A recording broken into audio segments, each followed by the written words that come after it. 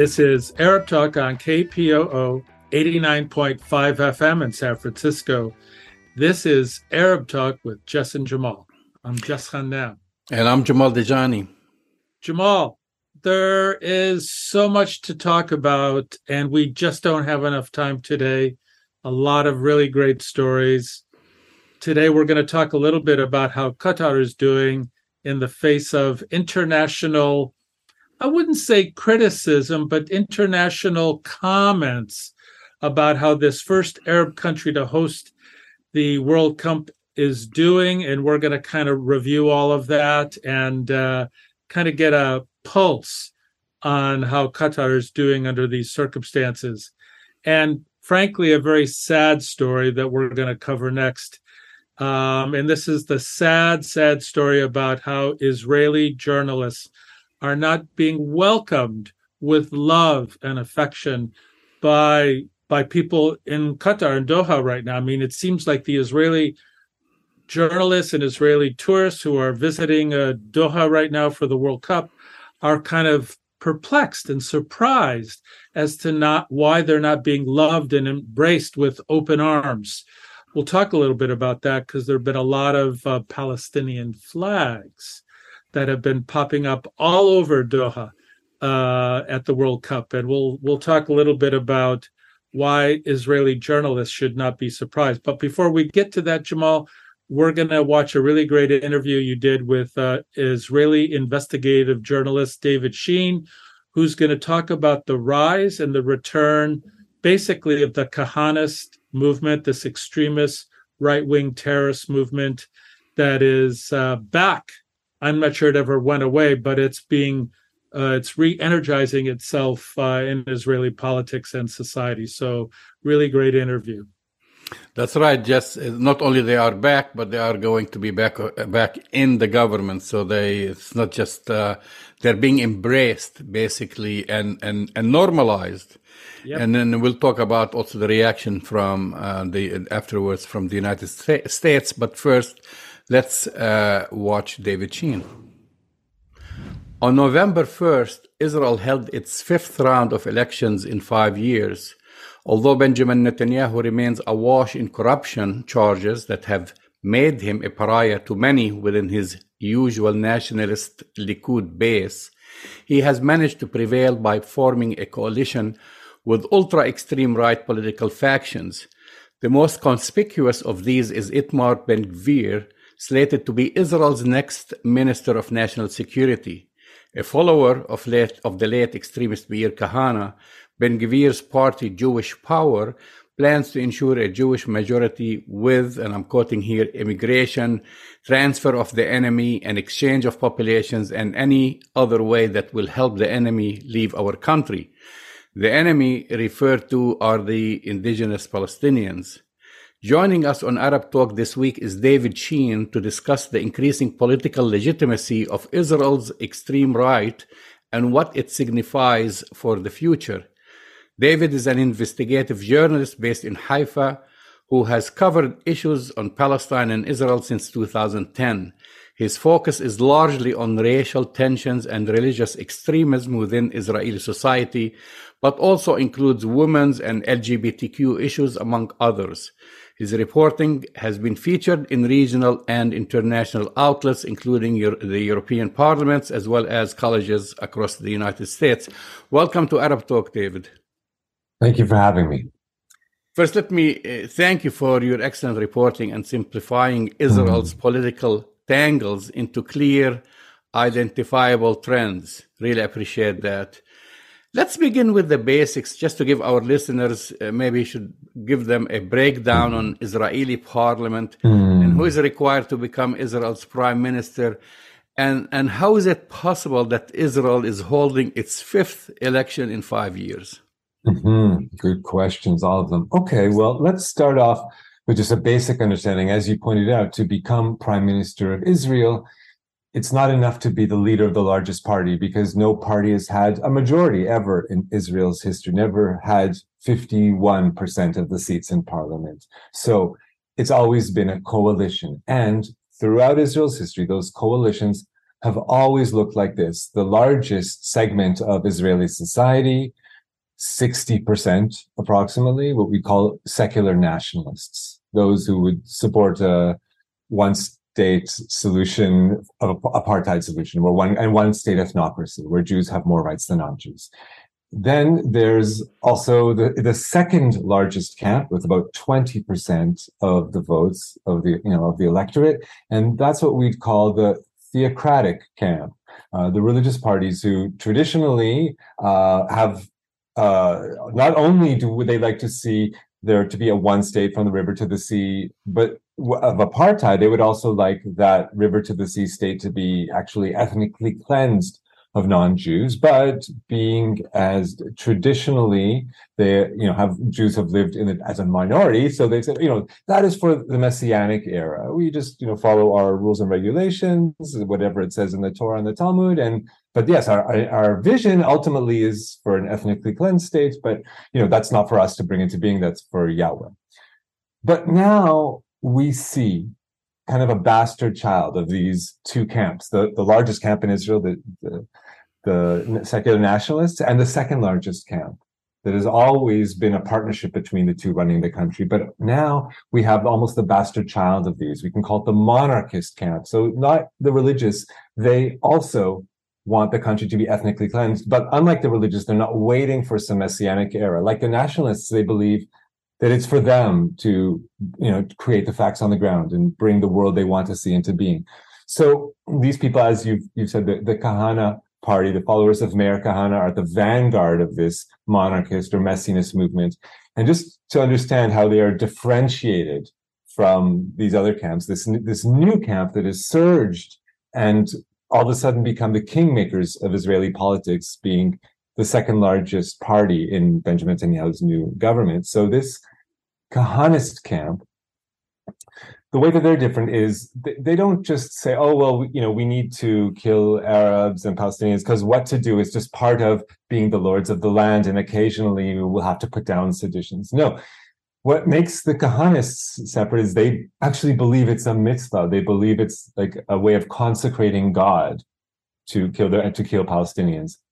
And other than that, they also, they want to establish a theocracy, very strict rules of religious Orthodox Judaism. They also want to establish a monarchy. They want to demolish the Al-Aqsa Mosque and the whole Al-Aqsa compound, the Dome of the Rock, all the beautiful buildings on the Holy Esplanade in the center of the old city of Jerusalem, and demolish it and build a temple/abattoir on top of it, a Jewish temple where they will slaughter on Jewish holidays more than 10,000 animals a day.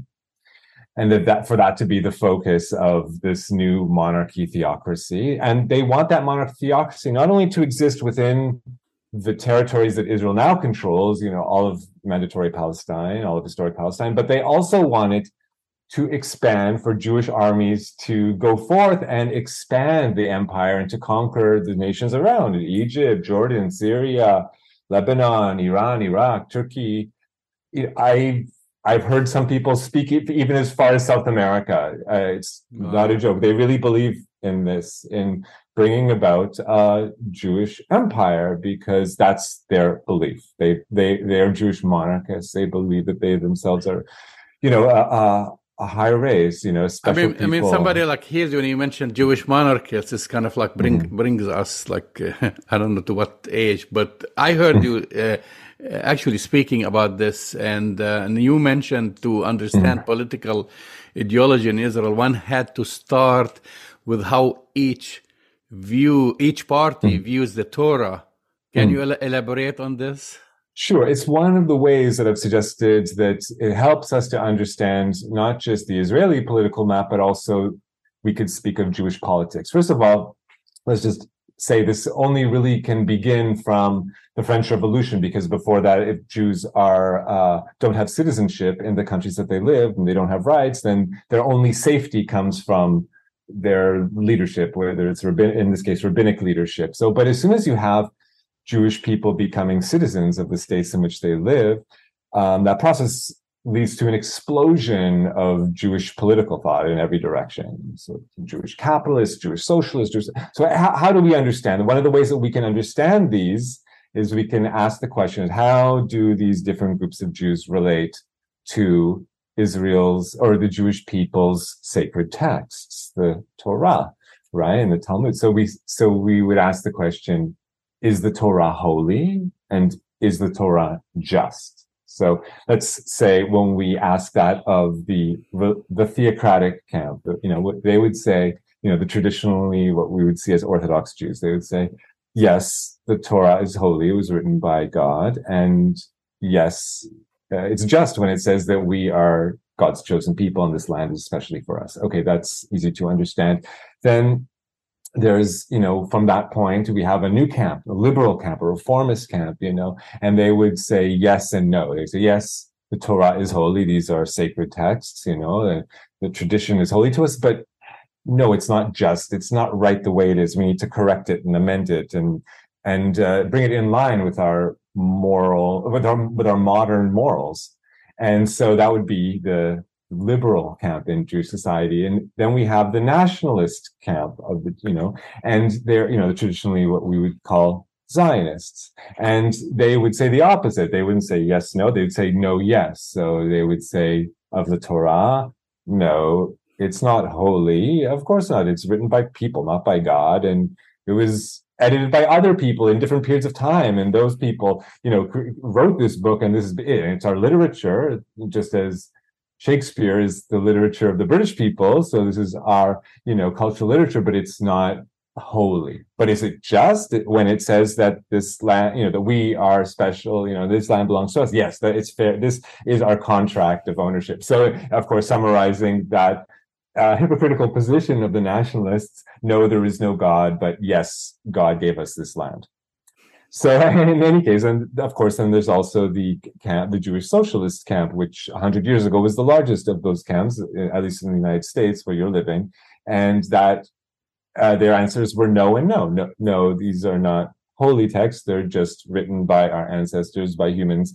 They have failings like every one of us. And no, it's not just when it says the land does not belong to anyone more than belong to one people more than anyone else, and if anything, we belong to it, not it to us. And in any case, so that's the Jewish socialist camp. So as I said, we just like every society, we've got a spectrum of political opinions in the Jewish. I want to go back to what you designate as the ultra-right, or you designate the ultra-right as monarchists, or a fifth camp.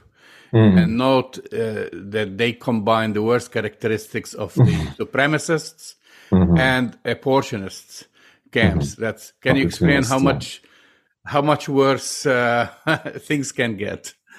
Right. Well, I mean, I kind of unloaded all the barrels, but it can get very, very sickening. These people have, in recent decades, made every effort to get their hands on the wheels of power. And I'll explain how they did this. And because don't forget, the first time that this monarchist camp really made it onto the scene in Israeli politics, sure, it burst into the consciousness of Jewish Israelis after the 6-Day War, because then Israel was so successful militarily that all of a sudden people, Jewish nationalists and Jewish religious people start thinking, oh my God, maybe this is the Messianic times. Maybe we really can do everything we want and not have to, think about what anyone else will say. So that's when it kind of, explodes in people's minds, but it only becomes a political force in the mid-1980s. At that point, the founding father of Kahanism, Rabbi Meir Kahana, American-born rabbi who moved to Israel, he enters the Knesset after many years. And, at that point, he gets enough support from the populace. At that point, you only needed 1% of the population, of the popular vote to get in, and he gets it, and he gets into Knesset just with the one seat.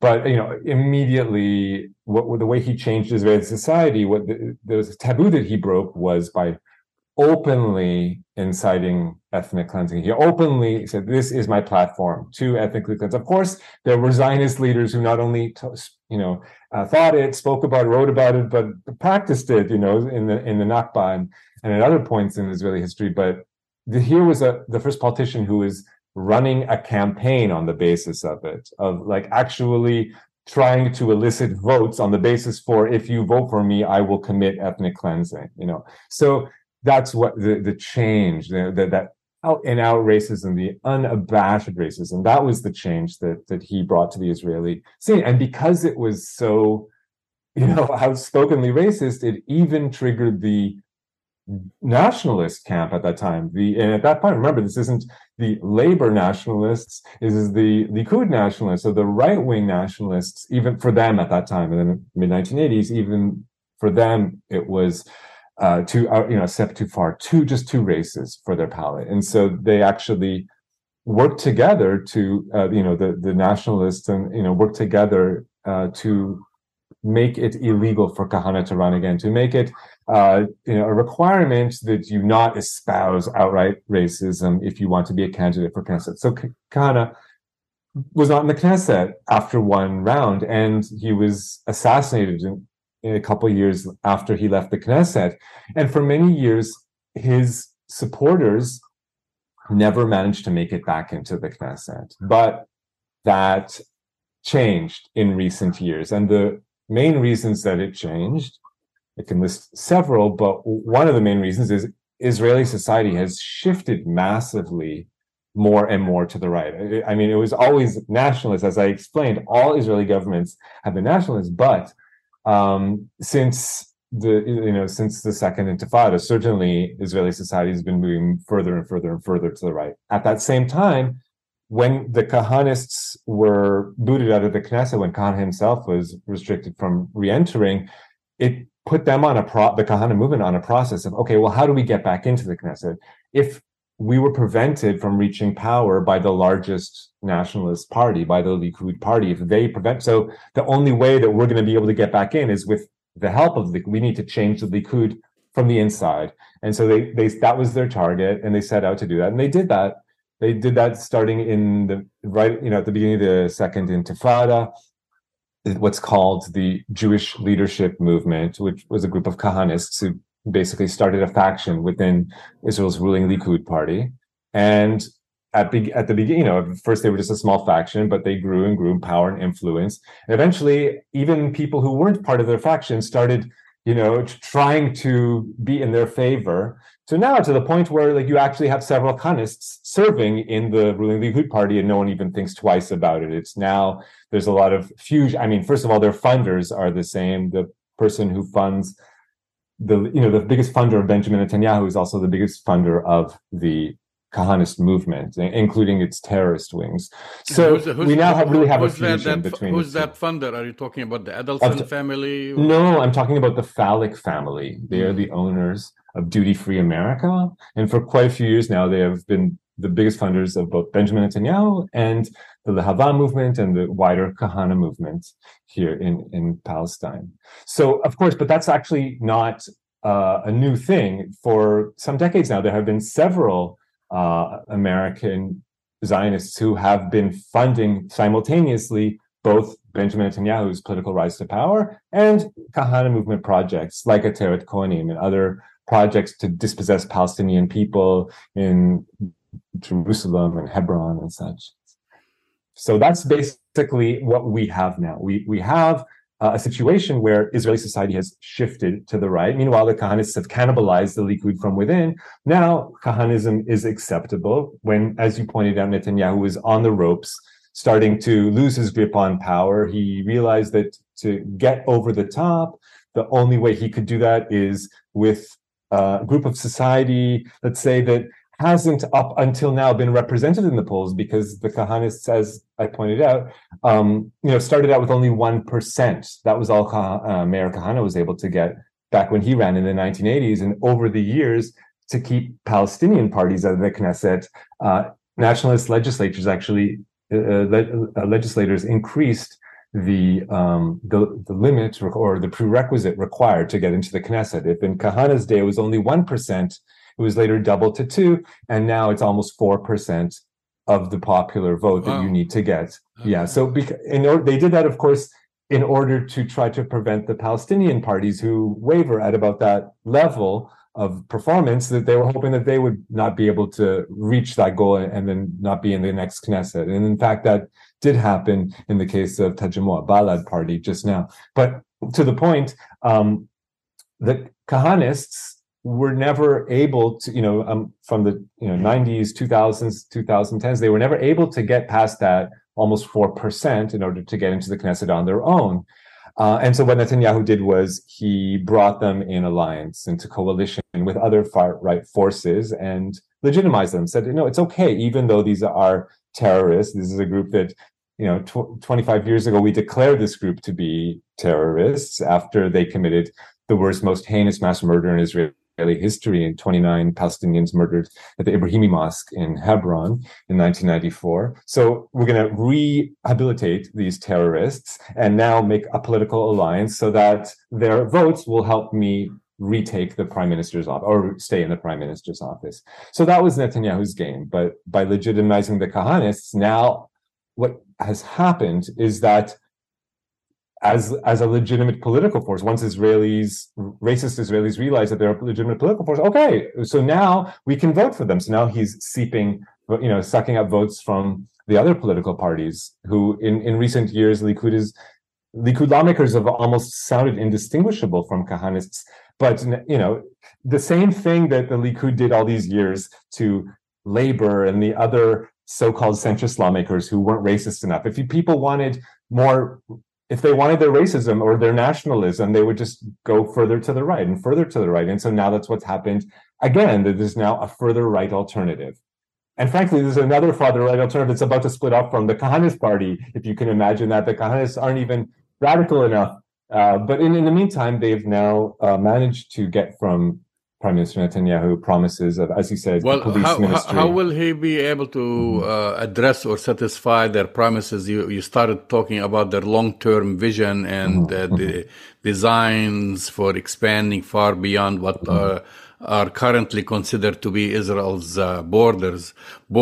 And how is he going to satisfy them and at the same time satisfy his supporters in the West, for example, in the United States, who are now, frankly, I noticed that they are embarrassed by their inclusion? Mm-hmm. Well, it's an interesting question. I don't think, from here in Haifa, I don't see that any American government or any European government or any government for that matter has ever stepped in really and said, okay, now we're going to withhold our support because of this or that. I mean, it's been this past year this is the so-called change government, the so-called alternative to Netanyahu. And it was the worst year in over a decade in terms of the amount of Palestinians killed. And so I don't see any savior coming in from outside and somehow putting their foot down and saying enough is enough. That's our red line, and we'll take it from here. No. I don't see any stumbling block. I don't see any force that can possibly countermand what we're looking at now. I don't know enough about the geopolitics outside the country to say if we're going to see excursions past the borders, but certainly within mandatory, historic Palestine, I think that we're going to see it's going to be much, much, much worse because now the police forces are going to be explicitly controlled by the Kahanists. Don't forget, 1 year ago, just after the previous round of elections for the 24th Knesset, so at that point, just afterwards, basically, Itamar Ben-Gvir, the head of the Kahanist party, he essentially incited what Israel's police chief called a Jewish intifada, or more people call race riots or anti-Palestinian pogroms across the country, organizing groups of people to enter, towns where historically Palestinian now have Jewish majorities, but still have significant Palestinian minorities, mixed communities. Some of the rare ones were Jews and Arabs lived side by side, and sending far-right monarchists like himself to go to those areas and, to increase and attack, frankly. But without going into detail about that, the point is Israel's police chief called that a Jewish intifada and blamed Ben-Gvir for inciting it. Mm. Now Ben-Gvir is his boss. And if there was any question of what we've already seen them embracing and hugging in public, and so there's no suspicion that he's going to now quit in, protest or something like that. He's perfectly accepted this new situation, which is that, these arch racists now run the roost. They run Israel's police forces, so that can only mean things are going to get worse for Palestinians, and also for, of course, for Jews who support or are in solidarity with Palestinians.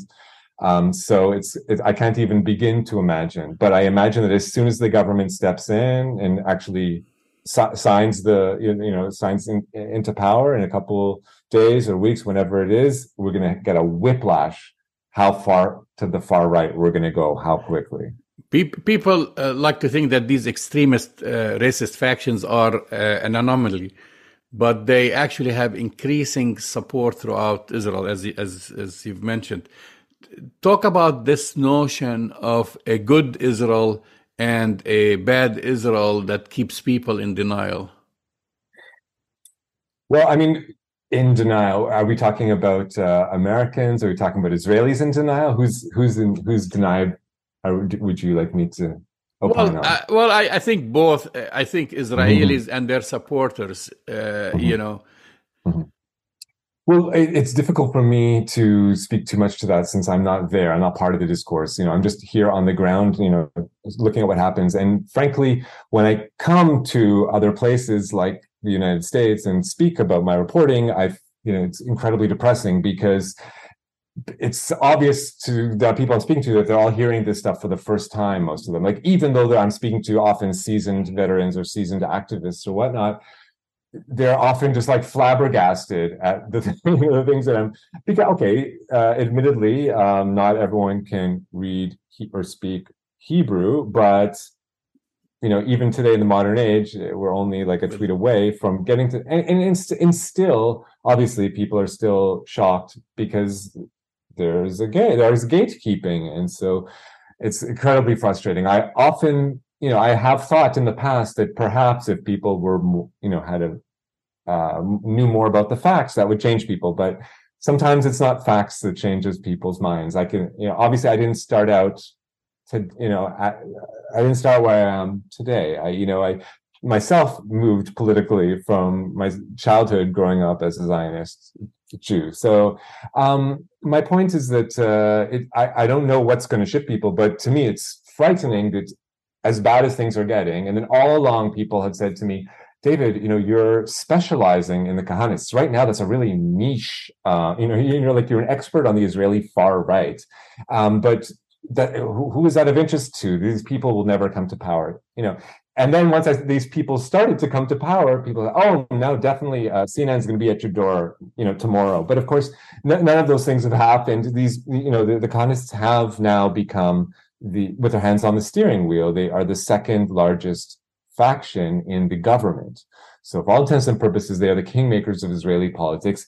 And still, no one's beating down my path to my door or anything like that. There's an incredible, and that's just about the Kahanists, but just in Israel, about Israel in general. There's a paucity of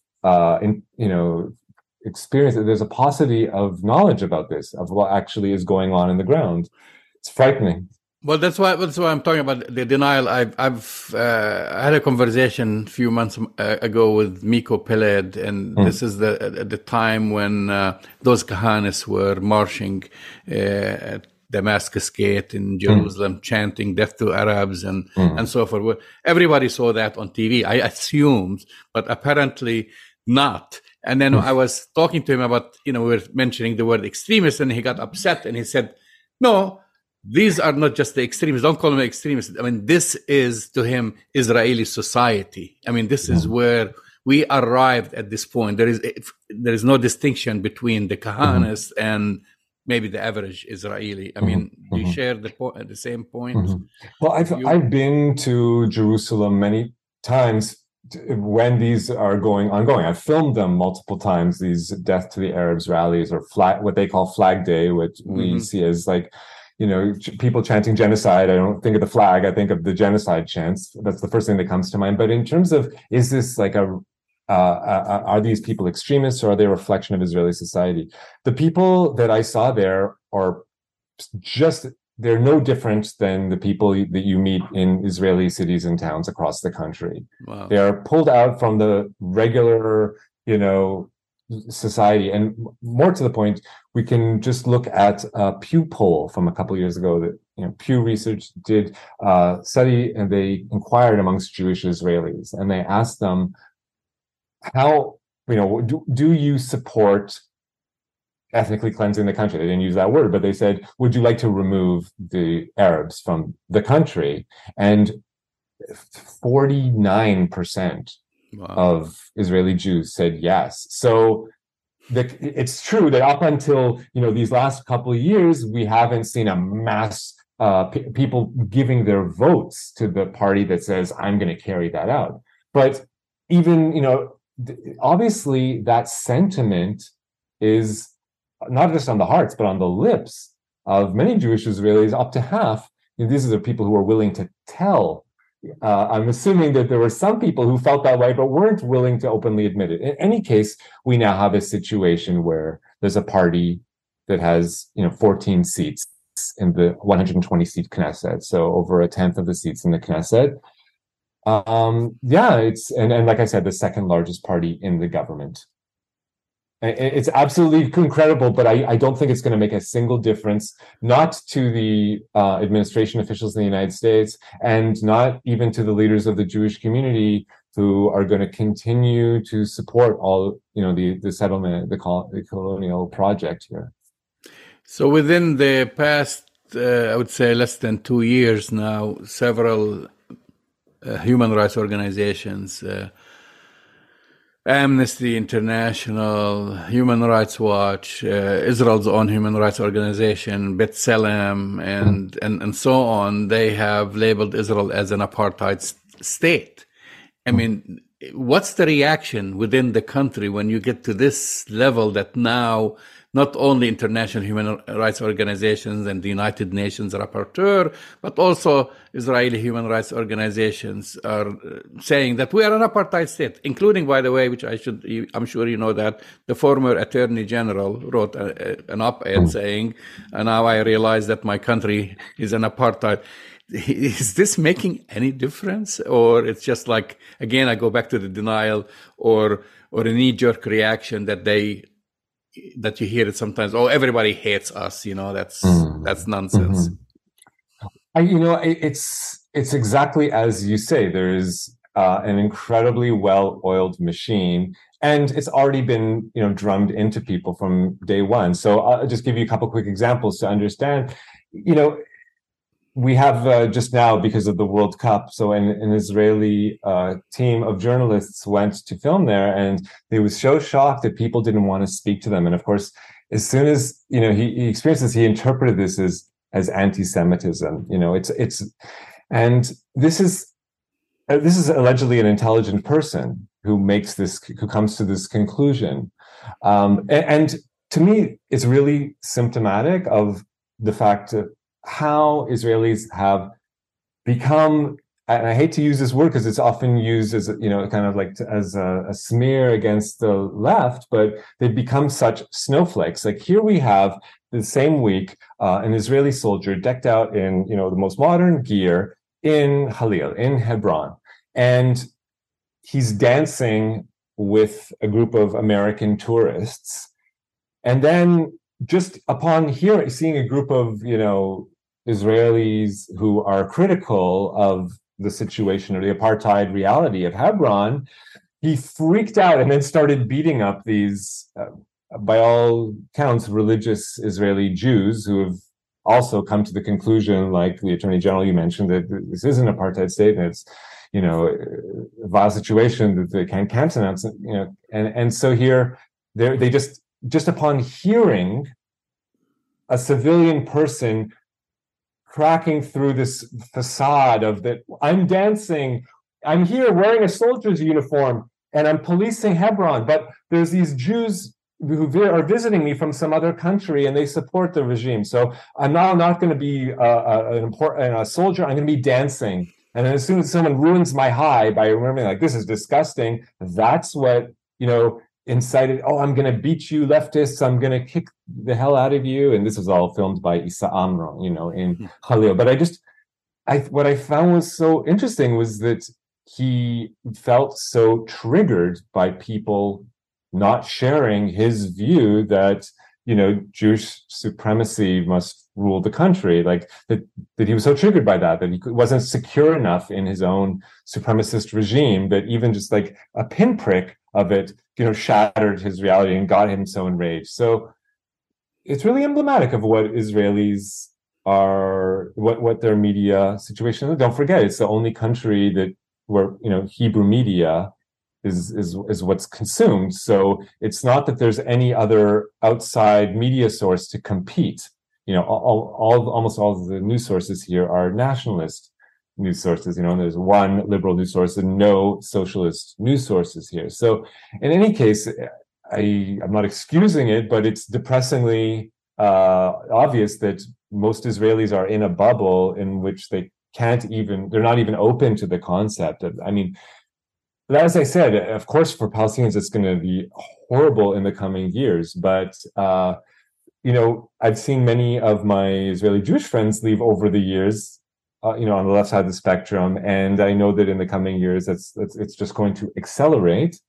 People don't want to raise their kids in the society anymore, and they leave. And of course, that leaves fewer Israelis behind. Palestinians, most of the ones I know, are sticking it out. They're like, whatever, we've seen other regimes come and go, and we're going to hold to our land. But it's going to be a very, very, very difficult time, no question, in the coming years. David Sheehan, thank you for educating us, and thank you for coming on Arab Talk. Thanks for having me.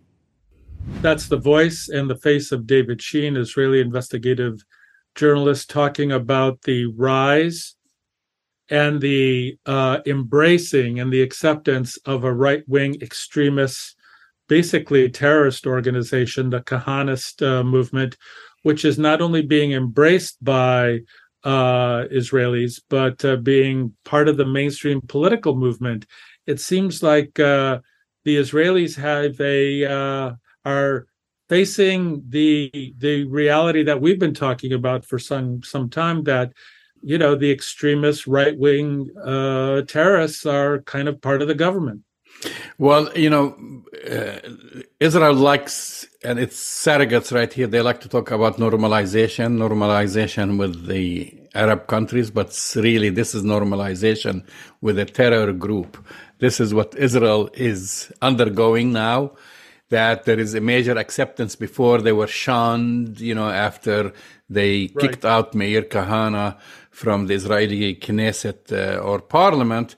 Now, of course, there are at least half a dozen of them serving in the parliament.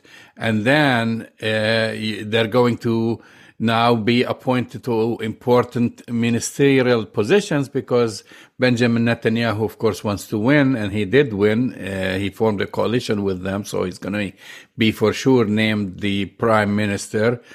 And so instead of kind of rejection, I don't say that's everyone, but a vast majority of the Israeli public, basically, they're saying, why not?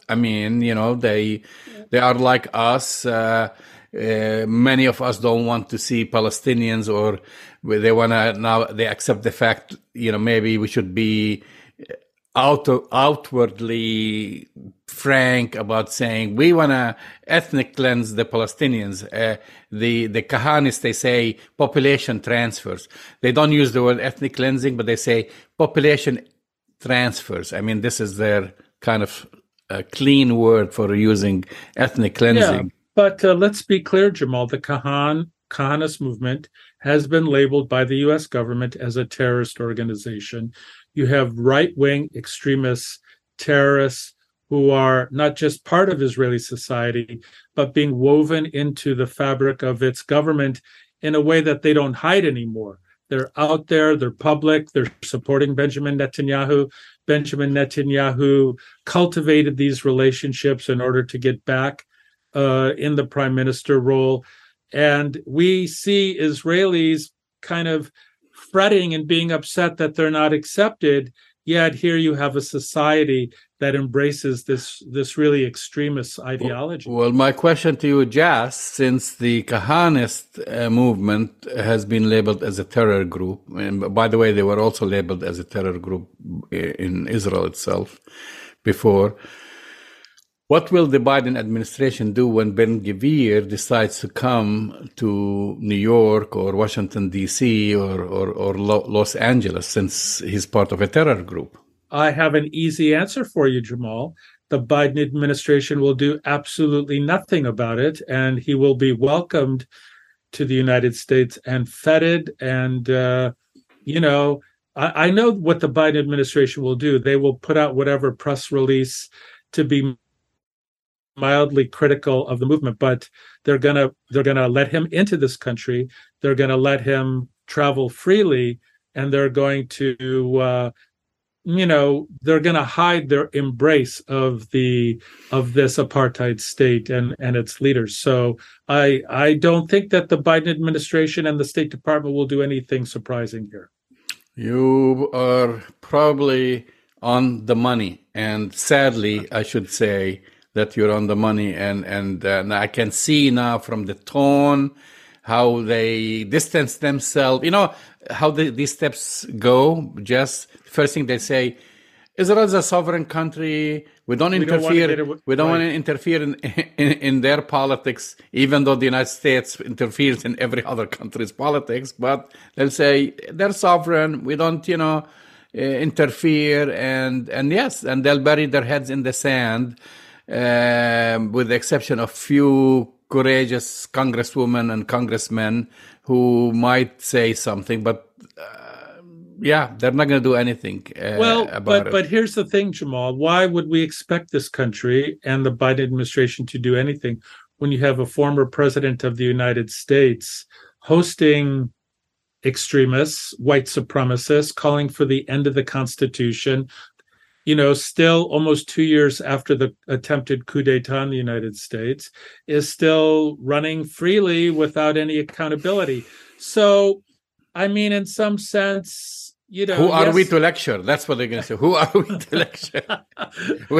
We have our own anti-Semites and racists and Islamophobes and homophobes to deal with right here in this country. That's exactly right, Jamal. But the point being is that the United States likes to hold itself out as being this protector of democracy, yet they're supporting this kind of terrorist government. There's no other way of putting it. A Kahanist government. It's a Kahanist government in the apartheid state. They actively call for ethnic cleansing of Palestinians. And we want our listeners and viewers to know they're just not saying Palestinians in the West Bank and Gaza need to be removed. They're saying that Palestinians in 1948, who are allegedly Israeli citizens, more than this. Just when of course our listeners, if they pay attention to the interview with David Sheen, they also have their sights on expanding Israel beyond its current borders all the way into Iran, as far as Iran taking over Egypt, Jordan, Syria, Lebanon. That's their grand vision of a greater Israel. I mean, he said that bluntly. That this is their long-term vision. Yeah, and I want to remind our listeners and viewers that one of Benjamin Netanyahu's campaign promises is to annex the illegal colonial settlements in the West Bank. I mean, 800,000. He's going to legally annex them into the apartheid state. So let's see what the U.S. government, I don't know why I keep mocking it, Jamal. I know exactly what the U.S. government's going to do. They're not going to do anything. And this will be kind of the transition to our next segment. It's like, so the apartheid state is embracing this right-wing extremism. They continue to oppress and occupy Palestinian land. They continue to target and kill Palestinians. Many, and it's just in this last week, I don't know how many Palestinians kill journalists, kill journalists, extrajudicial killing of a Palestinian civilian, right? Just within the past 48 hours. Just in 48 hours, and then they go and they travel internationally to Arab countries, and they're surprised that they're not loved by people in the street and by everyday Arabs. I think they drank their own Hasbara, and they drank their own they drank also Jared Kushner Abraham Accords. They believe that few governments signed these accords with Israel, that they are a representation of their people. And you and I know that this wasn't a grassroots movement. The ruler of the UAE did not consult the population whether he should sign a peace accord with the apartheid regime. So they are in a shock. They send their journalists, and there are. I mean, I don't have to tell this to our listeners; they're smarter than this, and viewers. But there's so many interviews and videos that you can see on the internet, and you could see. Not only Arab fans, I should say. You got British fans and fans from Mexico and fans from Argentina and Brazil and wherever, and they're trying their best to interview them. Have a few Israeli reporters, and they're met with utter rejection when the person who gets pulled aside to be interviewed, and when they say that they are from Israel, they either walk away or they say "Viva Palestina" or "Long live Palestine," or we don't talk to Israelis, and they're shocked. They're shocked. I've seen so many examples of this. It's not like one or two or isolated, an isolated instance, and then they write about it and they say, we're really surprised. And they call it hate, which is not hate. They hate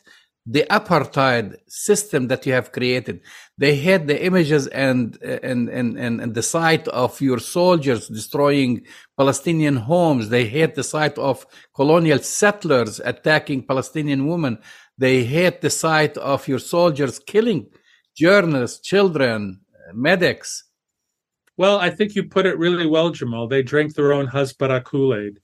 And somehow for these Israeli journalists to somehow be surprised that they have faced and are facing the people in the Arab world, the people on the ground, the population from all, and it's just not Arabs, as you said, from people from all over the world coming to the World Cup, basically calling out Israeli apartheid and aggression and not normalizing it. That they're surprised by this means that they are in denial. They drank their own Kool-Aid, and I will say, it's such a massive delusion on the part of Israeli journalists to be surprised by this. And just to remind our listeners and viewers, the Abraham Accords were signed by 3 despotic rulers, right? So what is it? Bahrain, Morocco, and UAE are the 3 countries who signed the Abraham Accords. There's 19 or 20 Arab countries.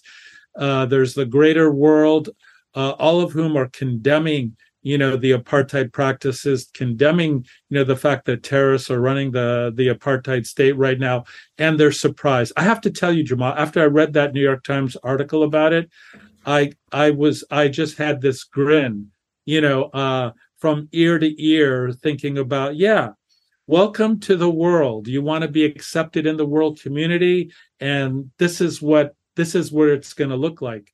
And the other thing, Jess, is that it's not just only a rejection of Israel and the apartheid, but also a show of solidarity with Palestine, with the Palestinians. I mean, we've seen people from Tunisia, from Morocco, this young man running into the playground with a Palestinian flag and doing cartwheels, and then you have the largest flags during the match when Wales was playing, and you know, every single game there is a show of solidarity, and including from the athlete themselves. I mean, those are big stars who were either wearing the Palestinian flag on their an armband, or saying something about Palestine. And so that show of support, which is, I have to say, heartwarming, that the Arab masses and the international community have not forgotten about Palestine, made sure that it was present during FIFA. Jamal, you know what the Hasbaras, one Israeli journalist, said to dismiss this international solidarity with Palestinians and his kind of analysis? He said, well, these are all Palestinians in the diaspora. That was his answer. You know, let me tell you something. There is a strict rule, including, I have to say, in order to host FIFA, you have to allow a certain number of from different countries, including, and this is 4,000 Israelis who applied for access to the World Cup. So Qatar approved 4,000 Israelis. And so they have to, and remember one thing, they give preferential treatment to countries with teams that are going to be playing. So, like, you know, all the English fans, because England qualified, the French fans, the people from Spain, and so forth. Palestine doesn't even have a team playing there. So, if I were going to guess, there probably were less than 2% or 3% of the attendees who were there that were Palestinians. I mean, but such a ridiculous kind of analysis. No, you could tell from the people, their accents and the way they dressed and the way they talked, whether they are Tunisians, whether they are Moroccan, whether they are from Saudi Arabia, by the way, Saudi Arabian fans, whether they are from the Gulf, from Qatar itself, or whether they are Brits. You know, a recent interview by an Israeli media outlet was talking to fans after Britain won the match yesterday, and the fan said, "Long live, Viva Palestine!" And the guy started like walking away with the microphone. I mean, this is a fan from England. You cannot tell me that he was Palestinian. They're trying, of course, they either trying to dismiss it, and which, by the way, that's something very important, because if people right here in this country, they watch the games, they're aired on Fox Sports, Sports Network. They never pan to these. They don't show you the support, by the way. You see it on different networks. Even you see it on BBC, you see it on TV Sank, of course you see it on Al Jazeera, when they pan out to the stands and you see all the support and the flags and whatever. They try to avoid these scenes right here in the United States, so most people don't see it. Yeah, and I think, Jamal, we have to give credit where credit is due. With all of the international criticism leveled at the Qataris and at FIFA leadership for all of the, corruption and difficulties and things that they go through and went through, which is not unique to Qatar, and this is true for any host country, by the way. But I have to say, and just as another preface, I've been to Qatar, 10 times in the last maybe 3 or 4 years. So I saw all of the massive construction that was going on. I saw the throngs of workers who were, bussed in on a daily basis to build these various venues. I feel like we have to give credit where credit is due. So far, the Qatari World Cup has been pretty darn successful. The games have been really exciting and great, and the fans have been great. And the hospitality. I mean, it's fantastic. People talk about the hospitality that they've received there. They've never received in any other country. I mean, they went out of their way. And you know what about this criticism? Again, we started talking about the hypocrisy here when it comes to the Israeli public and so forth, but also the hypocrisy from the countries such as Germany to lecture Qatar on human rights when it should be the last country on earth to lecture anyone on human rights and their treatment of migrant workers and their history with the Holocaust, and they're trying to kind of just taint the sport itself by and we know, you and I, and I think a lot of people around the world stand for human rights and LGBTQ community rights and other people, but it's not, Germany is not the country to be lecturing about that. No, and the reality is, and again, knock on wood, so far, this has been a tremendous success that the Qataris have managed to pull this off. It's a very, very small country, and they've managed to bring in 1 million people to watch the World Cup. It's been a tremendous success so far. Let's hope it stays that way. But it's part of the racism that we have, from the European side of things. I mean, we didn't hear these criticisms coming from Africa, from Central and South America, and from other countries. We heard it mostly from European countries, and of course, and I should remind people that Germany was quick to exit. Germany was the world champion right 4 years ago, and they were talking about if we won, that's again the arrogance. We will not celebrate in Qatar. We will not celebrate. Well, they celebrated a quick exit. Yeah. Bye-bye. And several other countries, there were surprises. But for me, the big surprise, and I shouldn't say a big surprise because they have very excellent players. Morocco, man, they're playing tomorrow against Spain. That's going to be a good match. And that's going to be a good match. And the fact that they've made it this far. And of course, other major disappointments that we've seen. We've seen, of course, an quick exit for the United States. And I made this joke on Facebook, and people didn't like it a little bit. And I said that this was the fastest time that the United States left the Middle East, and in less than 2 weeks. But yeah, the military and the politicians should take their cue from the. It was a quick exit. But Canada, a quick exit. Yeah, Australia, a quick exit. But Jamal, the U.S. team is not that good. I mean, I was glad they made it to the round of 16, to the quarterfinals. That's fine. They only scored 2 goals in 4 matches. I mean, well, that's kind of, again, the United States has probably the best athletes around the world in basketball, in American football, etc. Unfortunately, still don't invest a lot in the largest sport on earth, which is football, or what we call it here, soccer. The women's team won the world championship twice. And the men's, they're mediocre. That's the bottom line. I mean, their offense wasn't that impressive. Not that we're going to do a sports analysis here, but they were just, I would say the U.S. team is mediocre. When you see how well the Netherlands and the UK teams are, the way they play, France, Japan, awesome. Japan, yeah. I mean, Morocco, these are awesome teams with really great players. So yeah, whatever. And bye Israeli journalists. I know it's really hard for you all to kind of be in Qatar right now and not be warmly embraced, but welcome to the world. That's what I got to say to them. Welcome to the world. You've been listening to Arab Talk on KPO San Francisco 89.5 FM. We will talk to you next week. Go to our website, arabtalkradio.com, to download the latest episodes. We'll see you next week.